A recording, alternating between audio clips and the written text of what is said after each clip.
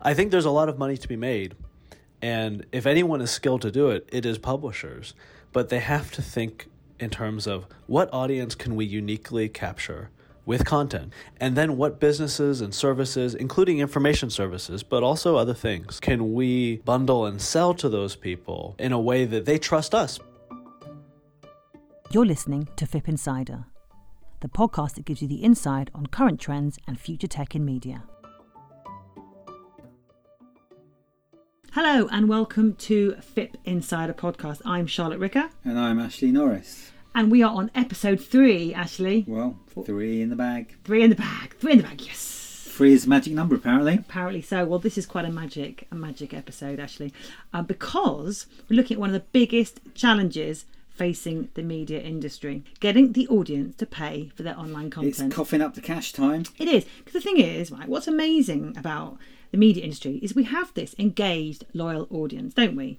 And it's something that a lot of companies would pay a lot of money to have access to. Well, they're spending a huge amounts of money on social media platforms to get those, build those relationships. Exactly. And we have them already. We've already got them. But the bottom line is, how do we turn that audience into money? And we're going to find out, Ashley, by speaking to 4 startups. Now, they want to empower media companies to make money from their content. Now, Ashley, you have been doing the interviews and chatting to these very, very interesting companies. I have, as this is my favourite subject. It is indeed. So making cash from publishing, from media, yeah. So I want you to tell us and tell our lovely listeners, please, who have you spoken to? So we've got, interestingly enough, we've got people from 4 different startups. And one of the things I find most interesting is that they're kind of complementary in some weird parallel universe. I guess somebody could probably work with all 4 of them. Yeah. Media company could work with all 4 of them. Yeah. The 4 are, so Matthias Levac from PayRead. So PayRead is basically a mobile payment platform. So instead of you paying for something like a credit card, not everyone's got credit cards. No. You're paying through your mobile phone. I didn't know, actually, that apparently every third person in the UK doesn't have a credit card. Shock, eh? Isn't it a shocker? So big opportunity for PayRead. We're also speaking to Jason Bay from Pico. So basically what they offer is a 360 solution for kind of paywall paid content. So everything from getting sign-ups to kind of managing your paywall. I mean, they do it all. We've also got Dominic Young from Axate. So Axate is basically a digital media wallet. The idea it enables media companies to take casual instant payments for articles, which is on a pay-per-read basis. Yeah. And there's also Tony Hale from Scroll. So Scroll is a quite high-profile, newish startup, and they're building out a subscription service which gives you access to an awful lot of media properties, and it's all ad-free. There's no ads. And their stick, I guess, their pitch to publishers is, the money you get from being part of their ecosystem is more than they were making advertising. Yeah, fantastic. Interesting. Let's find out what they've got to say. Dominic, I just kind of wanted to kick off more generally to talk to you about paid content. I guess from a lot of publishers' perspective, one of the key issues is it going to work for everybody?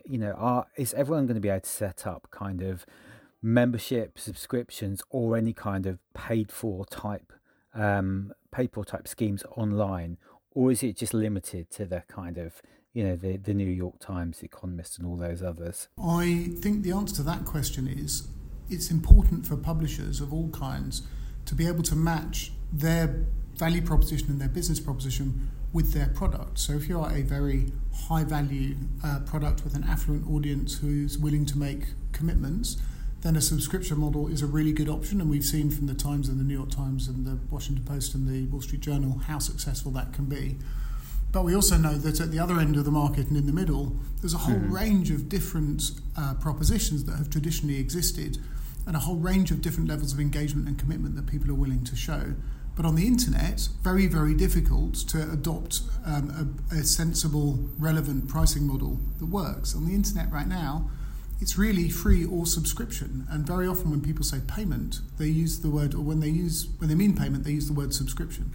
And I think therein lies the difficulty. I think having an appropriate model has been the challenge of the internet, rather than the question about whether or not people will pay. And I assume at this point, this is the problem that Axate intend to solve. Yeah, Axate started from my time at News International, where we were wrestling with exactly this problem. And News International is an organisation that specialises in the mass market.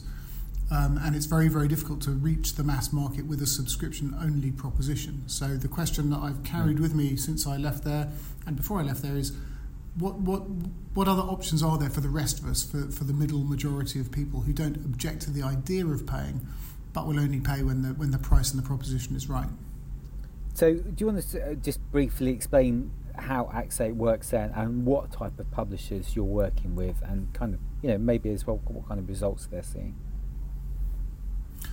Axate works by enabling what we call casual payments. In other words, you pay as you go when you engage with media, but you don't have to promise in advance to pay for things when you're not sure if you want to. So the way it works is really simple. You get a wallet and you preload it with a little bit of money, a few pounds.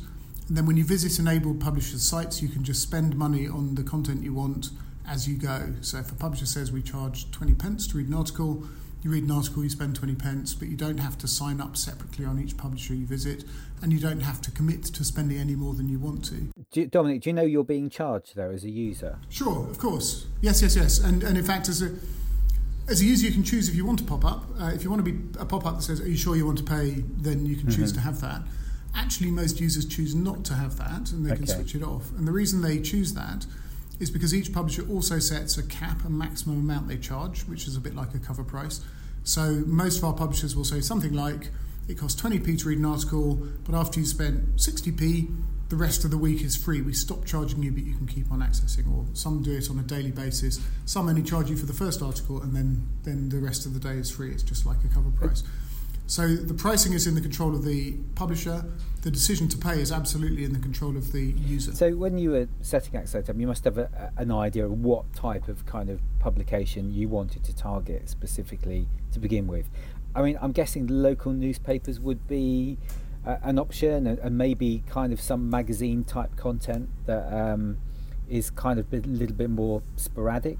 When we set it up, the sort of test we set for ourselves was that the model and working methodology that we adopted had to be one that we believed was capable of working at any point in the value chain. In other words, high value, low volume, high price publications, and also the real mass market, the kind of digital equivalents of the Sun, in fact, the Sun and the Daily Mail and magazines and even TV. That was our test. The initial publishers we've been working with have been pure play digital publishers, and sort of local, relatively small scale local newspapers and magazines. We are also working with some very, very large paywall products too.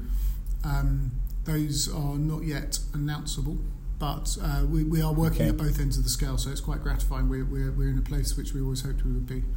And are you only working in the UK? Because I would imagine this would have a lot of interest to a lot of kind of German and other European publishers. We're currently working in the UK and in the USA. Mm-hmm. We are expecting to be operating in other English language territories fairly soon, but we are seeing an increasing amount of inbound spontaneous interest from places like Germany, South America, and some further flung parts of the world. So we will be rolling out into other currencies and territories in line with demand, really. Mm-hmm. I suppose if one thing that might cause you problems in the future is if this kind of Spotify for content ever did materialise. I mean, is this something you're concerned about, or is it something that you think will ever happen, or do you think it is just something that the industry will never ever get that far together to actually to deliver it, and that other solutions are going to work out better? Well, I think, the whole point of the thinking around Axate is diversification of business models is what we need. We don't want to stand in the way of anyone doing anything that works. We just want to facilitate that. We think we're for the middle majority, for the people who want to have casual relationships, casual engagements with a wide range of media brands, and less committed relationships with some, and fully committed relationships with others. So Spotify for news, if you like, if someone creates a model that works, then I think that's great. One of the ways they could monetize that would be with Axate. Standing back and putting on my old publisher hat, I do struggle with it slightly, because when you're, especially in the news business, but to some extent this is true regardless of media type, if you don't have a certain link between how popular your product is and how much money you make, it's quite difficult to make the investment case for putting more money into the product. And one of the difficulties with things like Spotify is, or Netflix or any of those sort of mega subscriptions, is the amount of money I spend as a consumer doesn't change regardless of how much I consume. And that can make life a bit difficult if publishers are effectively tapping into that revenue pool. The more popular everyone gets, the less money there is for them to claim. Sure. So I think there's some issues with that model. I can see the consumer appeal, although one thing I think consumers have learned from the internet is that as the publisher's ability to invest in the product goes down, the product gets worse. It's a good thing if when the product's more popular, it makes more money because more money gets reinvested back into the product. And I guess one last question. I mean, how do you think people will pay for content, say, in 5-10 years' time? Do you think it will be completely seamless, or do you think there are any other innovations that are likely to happen to change the way that people pay for content?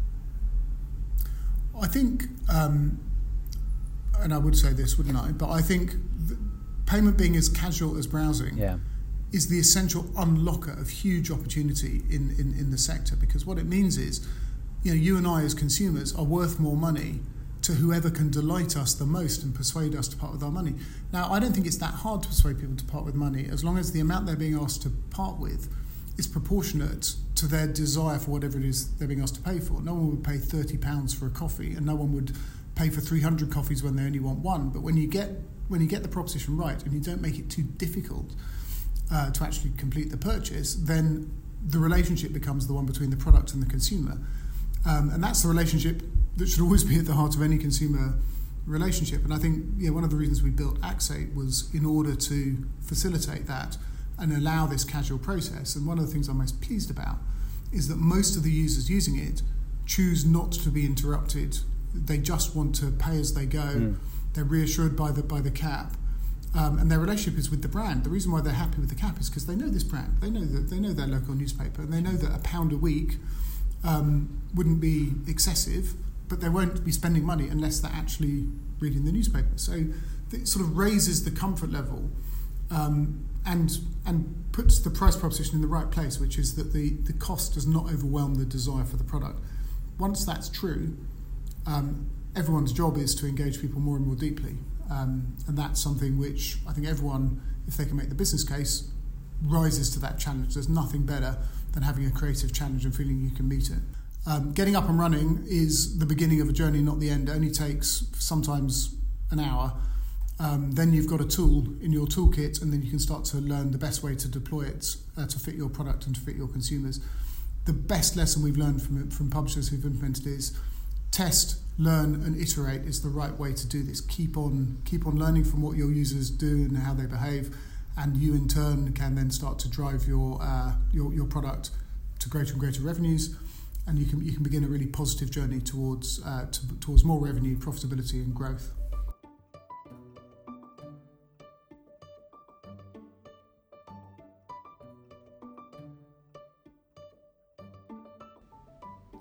So my next guest is Tony Hale, who's the CEO of Scroll. Tony, do you just want to briefly explain what Scroll is and look at some of the issues that you're trying to fix for publishers? Sure. So the way our members think about it is that Scroll is a membership to a better internet. They pay about $5 a month, and it's 50% off for the first 6 months, so just $2.50 for the first 6 months.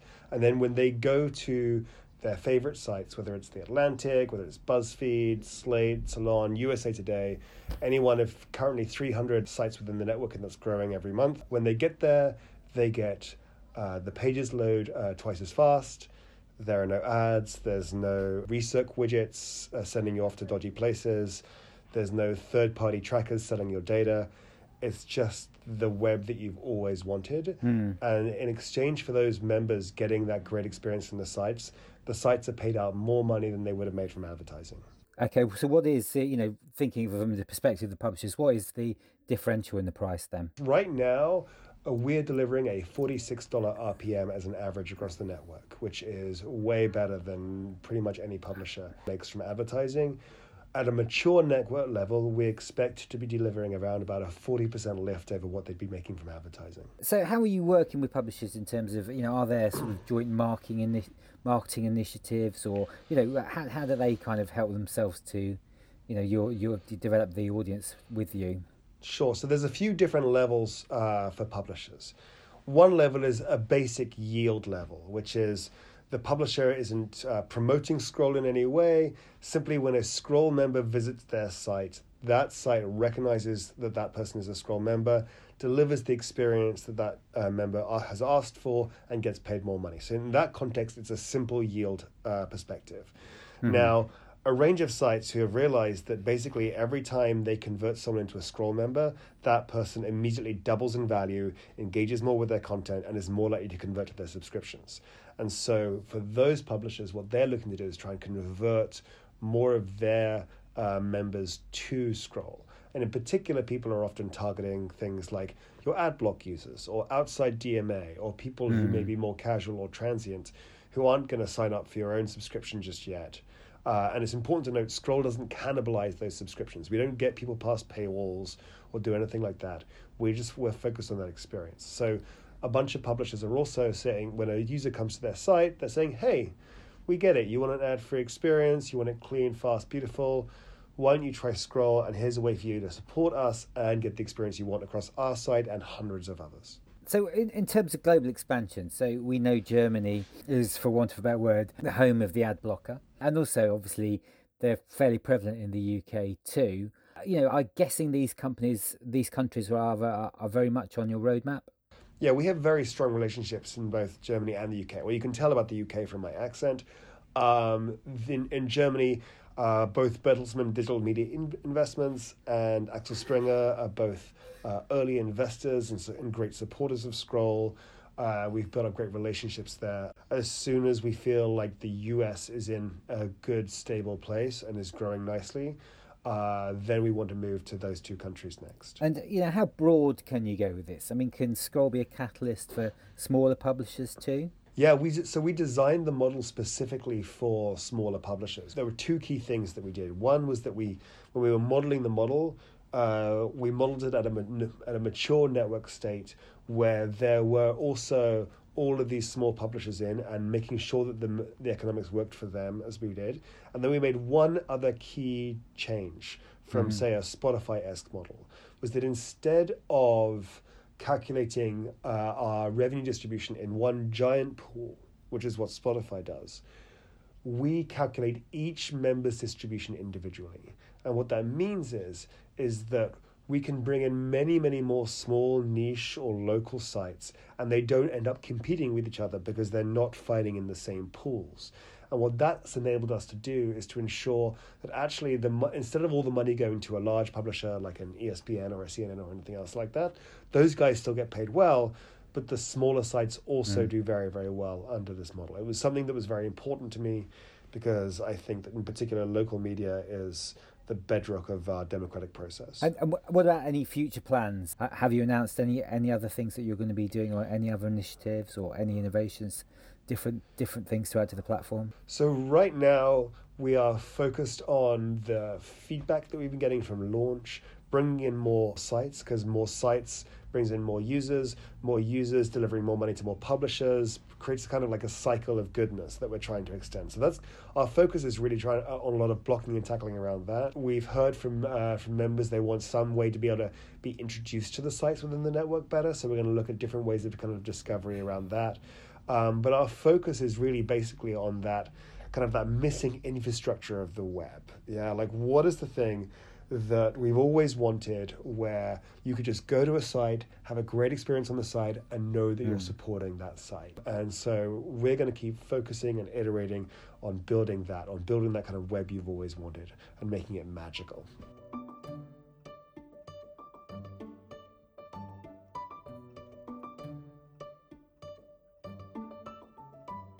Jason, do you want to just introduce yourselves and just tell us a little bit about Pico, what it actually is, and kind of what you're kind of hoping to solve with the tools that you're created, and how you intend to do it? Sure, yeah. So Pico came about as we were thinking, how can we build a software stack that is vertically integrated, that helps publishers or brands or communities turn their audiences into customers? That is to say, have a paid customer relationship and build a funnel, a sales funnel, an audience funnel, if you will, on top of that relationship, so that eventually it leads to a payment of some sort. And what sort of time, how long ago was it you kind of identified this as an issue?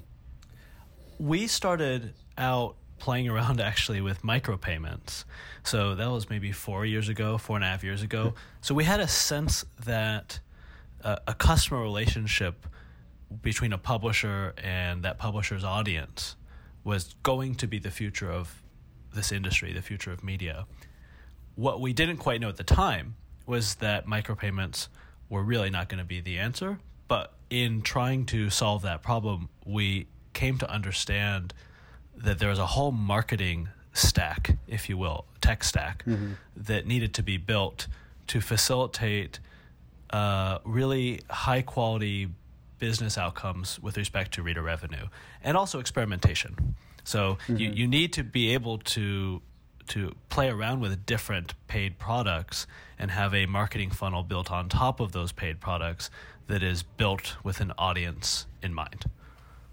And you're kind of fairly broad in that you offer these tools. If you do want to just describe what the tools are, but it's not just web-based tools. I mean, you're offering them across newsletters and all kinds of other ways that publishers could potentially generate revenue.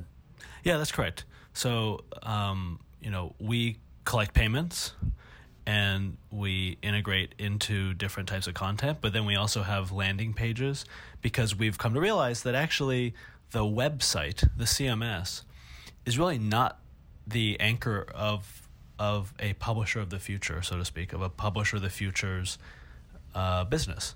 The anchor is the CRM. It's the relationship with that customer. And if that relationship starts on Twitter or in an Instagram story, let's say, and you get that member of the audience to give you their email on a landing page and then sign up for a paid newsletter without ever going to the website, to your website as a publisher, that is an equally valid customer relationship than if someone that you sort of pull off a platform onto your website, get to visit your website a couple times, then get an email, and then sell gated content on that website. That to me is like version 1 of a reader revenue relationship. And which of your tools is kind of the most popular with your customers? Really, yeah. So really we see people combine stuff together because they're realizing that they need to build a bundle of products to reach their community. Really what folks succeed at when they succeed with reader revenue is they've used their content to anchor some sort of an audience community around the niche they're covering, around the topic they're covering, around just what that community is. And then what those folks are looking for is usually a relationship with that publisher, in that they want to get a newsletter that kind of tells them, let's say it's a briefing, but then they also want to be able to consume the occasional report or high quality, in-depth article on the website. But then they might also be in a forum or at an event. It's I think increasingly rare that someone is going to buy just the newsletter, or they're going to buy just access to the paywalled content, et cetera. So to answer your question, though, what we've seen is folks use our email sign-up tool, actually, which is a vertically integrated system with our payment system. So we tie it all together because it just really increases conversions a lot more when someone is creating their account the same moment they enter their email. They don't have to do it at checkout, right? So we see everyone tends to start with that, with our email sign-up tools. Some people are just building that foundation of registered users and don't have any payments turned on yet. But then other folks, of course, are using some combination of paywall or memberships or paid newsletters. Memberships have, I guess, to to answer your question, memberships really have taken off in terms of popularity. And when people talk, or certainly say 2 years ago, when people talk about reader revenue and membership and subscriptions, they were invariably referring to kind of high-end quality newspapers like the New York Times, like the Guardian, and the way they were innovating in that space. But I guess the implication for what you're doing is that you think that the sweet spot might be in very much niche content or even B2B content. I mean, are these your kind of key targets? That's pretty true. Yeah. I think that, to take a step back, the only way publishers will succeed in establishing a customer relationship with their audience is to find product market fit with their audience, which is to say, what is it that we could provide that is of value, some value proposition to our audience. And it's just, that is to say that they'll pay for that value proposition you're giving them.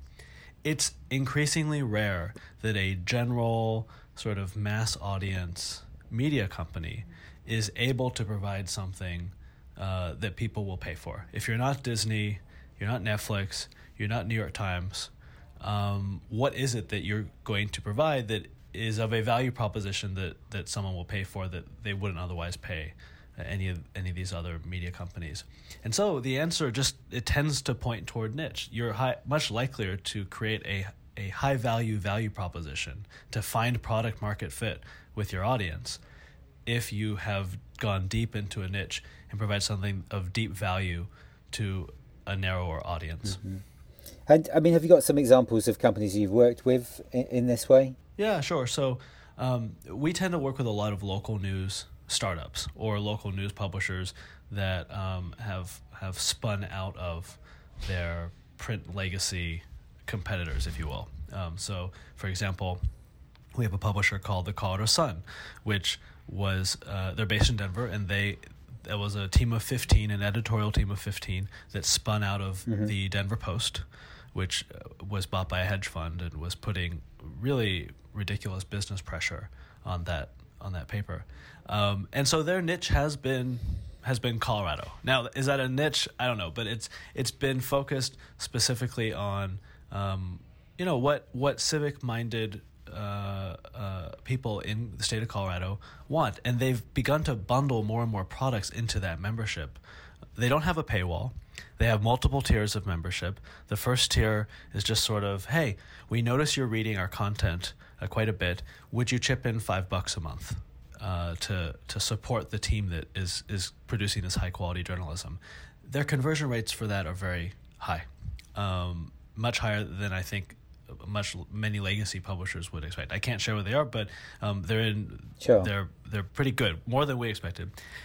Then they've created newsletter products around outdoor recreation, around state politics, around a book club that are adjacent to their core business, but something that they've realized that the audience that they've attracted, that the Colorado Sun is a magnet for, is also willing to pay for. And indeed, they've gotten a significant portion of their sort of $5 membership base, which, is still not, it's good revenue, but it's not exceptionally high, to upgrade to $20 or $100 a month for access to some of just those newsletter products. And then they have this higher tier that will, special events and stuff like that, more of a patron tier. But that's just an example of kind of bundling around an audience that is niche enough. They live in Colorado, that they're able to do something of high value. One other quick example is just this journalist named Don Day in Boise, Idaho. Boise is not a very large city. It's the real estate development business news there is not that saturated. And so this is a very well-sourced solo journalist who does only 3 articles a week. And he has, let's just say that he was shocked when he told me the number of subscribers that he has paying him, this one guy, for 3 articles that aren't even behind a paywall for in-depth real estate coverage. And his growth rates are he's only been around a year, and his growth rates are very good. Now, is that going to support a large company? No. But this is a very, very niche in a niche, right? And the fact that he's able to generate that kind of income with just 3 articles a week around this narrow niche. Speaks volumes to what happens when you create a product that is highly valuable to a specific audience. Do you think, do you mainly work in the moment? Do you mainly work in the US, or are your products available across the globe? We have certain limitations around Stripe, because we are built on Stripe, so we can only accept payments in certain countries. That's to say, we can accept payments from readers in all countries, but if you're a publisher where your bank account is domiciled, makes a difference. We're expanding to multiple currencies a little later this year, so we're very excited about that. But we do have publishers around the world who are using us just to accept US dollars. So 2 weeks ago, Frontier Myanmar, which is a Burmese publication, most of their audience is American or expatriate, and they pay in US dollars. And so they are now using Pico for their subscription newsletter and a print magazine and membership program. Do you think there is still an education job to be done on publishers, and that they're quite often not really seeing the potential revenue of the content they produce? I mean, are you having conversations with people that are kind of surprised about how much money that they could potentially be making from types of tools? Sure. Yeah, I think there's a lot of money to be made by savvy entrepreneurs who build businesses around their audience. Journalists and publishers, magazine publishers, are in a unique position to build audiences, valuable audiences.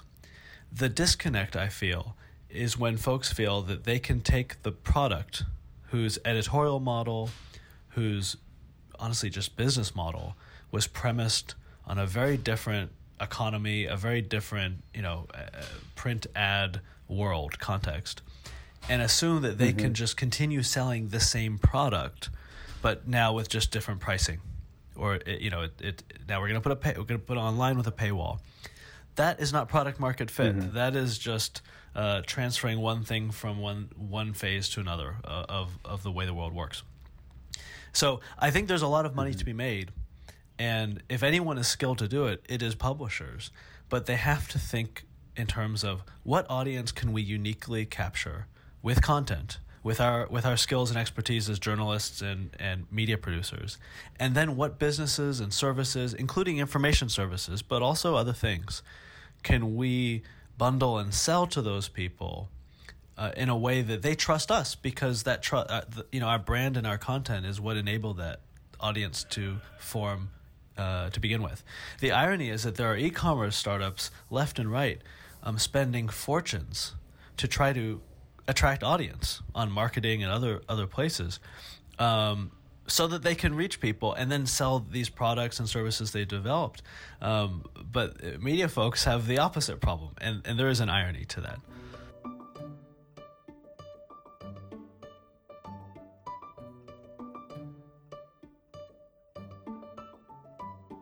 I've got with me Matthias Levac, who is the marketing manager from PayRead. I just wanted to kick off, Matthias, by just asking you, why do you think paid for content has become so important for publishers? And also, can it work for every brand? Or is it just something that premium publishers like the New York Times and The Guardian and WSJ are able to achieve? Can it work for everybody? Print media has always relied on two sources of revenue, subscriptions and advertising. When media consumption started moving online, then publishers decided that the reader revenue component was no longer relevant, that they could give away content for free and rely purely on advertising for income. But as it turns out, online advertising is not a silver bullet that they hoped it to be. People have become tired of banners. Ad blocker usage is at all-time highs. It's continuously growing. This kind of paid placements, native advertising is somewhat suspicious. the second thing is that the growing amount of online ad revenue is also shifting away from publishers and onto big platforms such as Google and Facebook. This has forced publishers to rethink their strategy. And it makes perfect sense to look at the model that has already worked for them with print, which is paid subscriptions and reader revenue. And can it work for every brand, or is it just something that high-end brands can do online? I think it's not necessarily the high-end brands, but it depends on the exclusivity of their content. So we live in a world where there's free access to almost any kind of information, including news. So this means that publications focusing purely on topics that are covered elsewhere for free will find it difficult to monetize their content. At the same time, publishers who create original content, whether it's in a local language or in unique long-form stories, they will probably find it easier to convince readers to subscribe to them or pay them in any other format to get access to that unique content specifically. Okay, and I mean on that topic, so everybody probably listens to this podcast is very familiar with what The Guardian have done with membership and the New York Times have done with subscriptions. But are there some other examples of media companies in smaller countries that have done interesting things and actually got paid content right? I think today publications aren't necessarily competing with other publications for readers, so it's kind of difficult to compare the performance among themselves. But rather my view is that publishers are today competing with all other forms of digital entertainment. So whether it's online games, music streaming, video streaming. Mm-hmm. And if we look at those numbers, then Spotify today has 130 million paying subscribers. I think those are the latest numbers. Yeah. Netflix has 167 million paid subscribers. So the FIPP, which is the International Federation of Periodical Publishers, they put out annual global digital subscription snapshot of different publishers. So they rank New York Times as the leading newspaper in terms of online subscribers, and they have roughly 3 million paying readers, which seems impressive, but that's over 50 times less than Netflix. So I would kind of generalize it and say that publishers are today lagging behind in performance to all other forms of digital entertainment. So it's not about comparing publishers to each other and seeing who is doing better, because across the board the subscriber numbers are low compared to other digital media segments. And it makes more sense to look at what leaders in other digital content categories are doing right. Mm-hmm.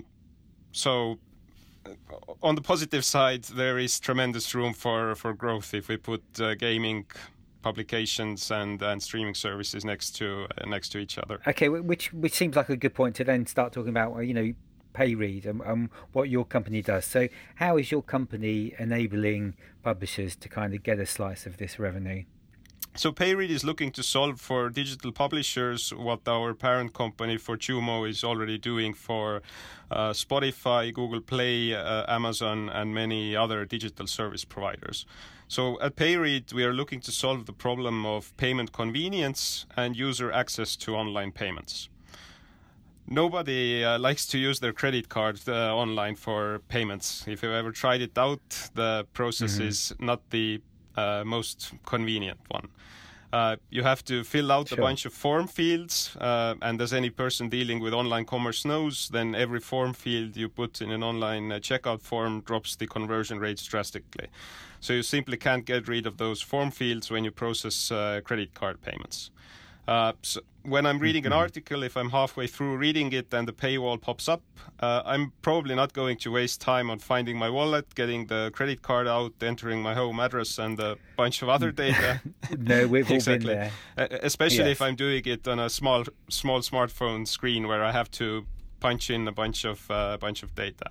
So essentially, if I need to spend the same amount of time to pay for the article as I would spend on reading it, then probably I'll instead close the article and find better use for my time.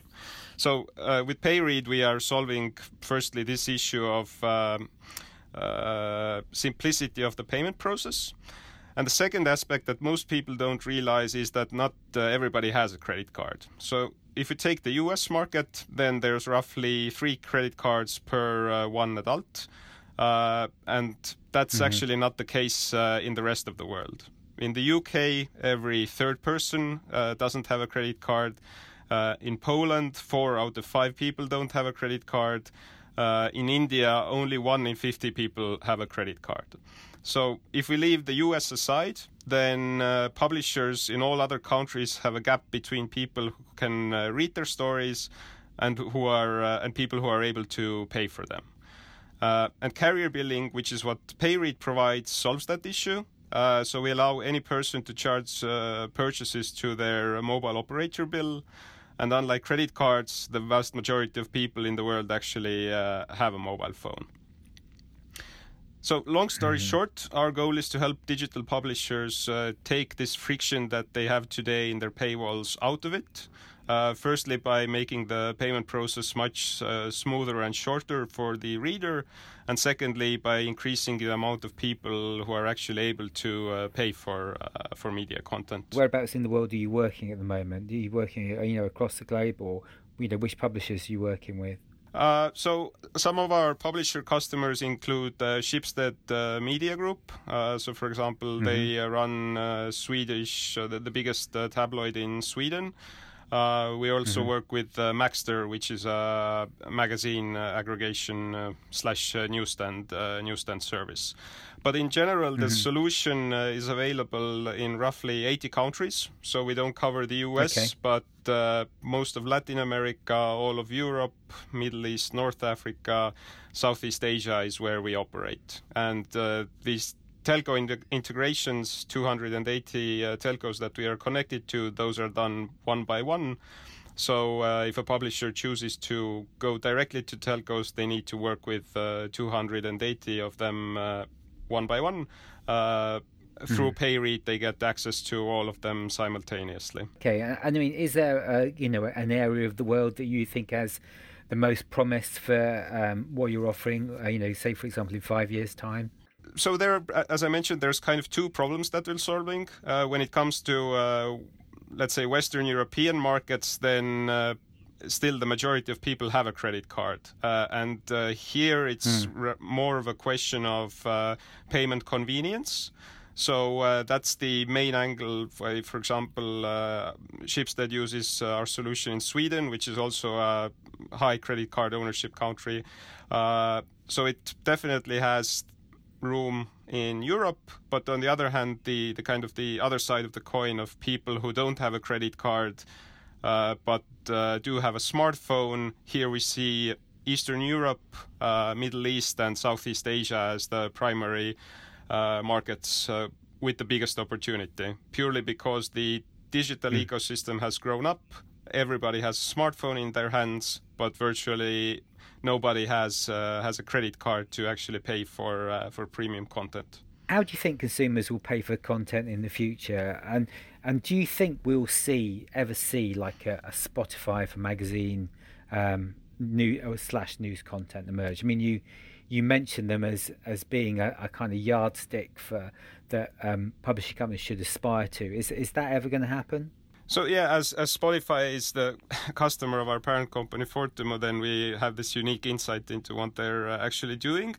But in general, how people will pay for content in the future, I think depends on the content itself and the ability of publishers to adapt their strategies.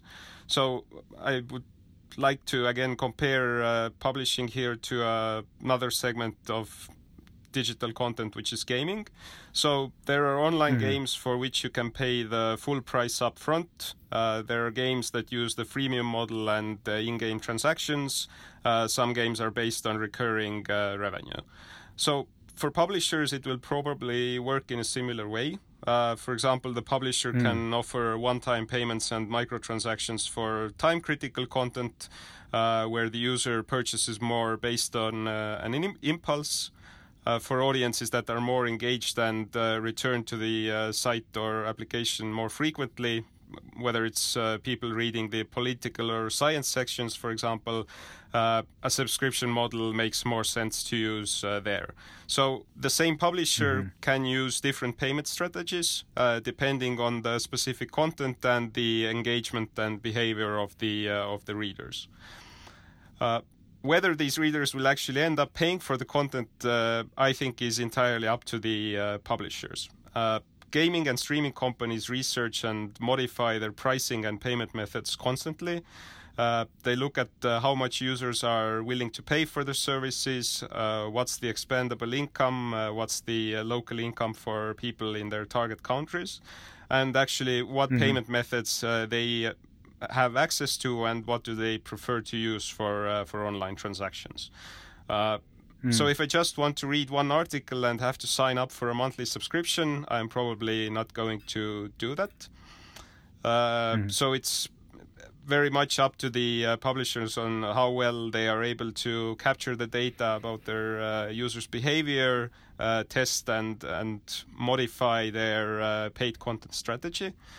And I think it shouldn't be viewed as this kind of profitable venture coming right out of the gate, where on the first day the online paid content strategy will be profitable. I think it's instead a process of constant testing, learning about the users and adapting to them to figure out what works specifically for their audience and content, and kind of coming up with the proper payment strategy based off that.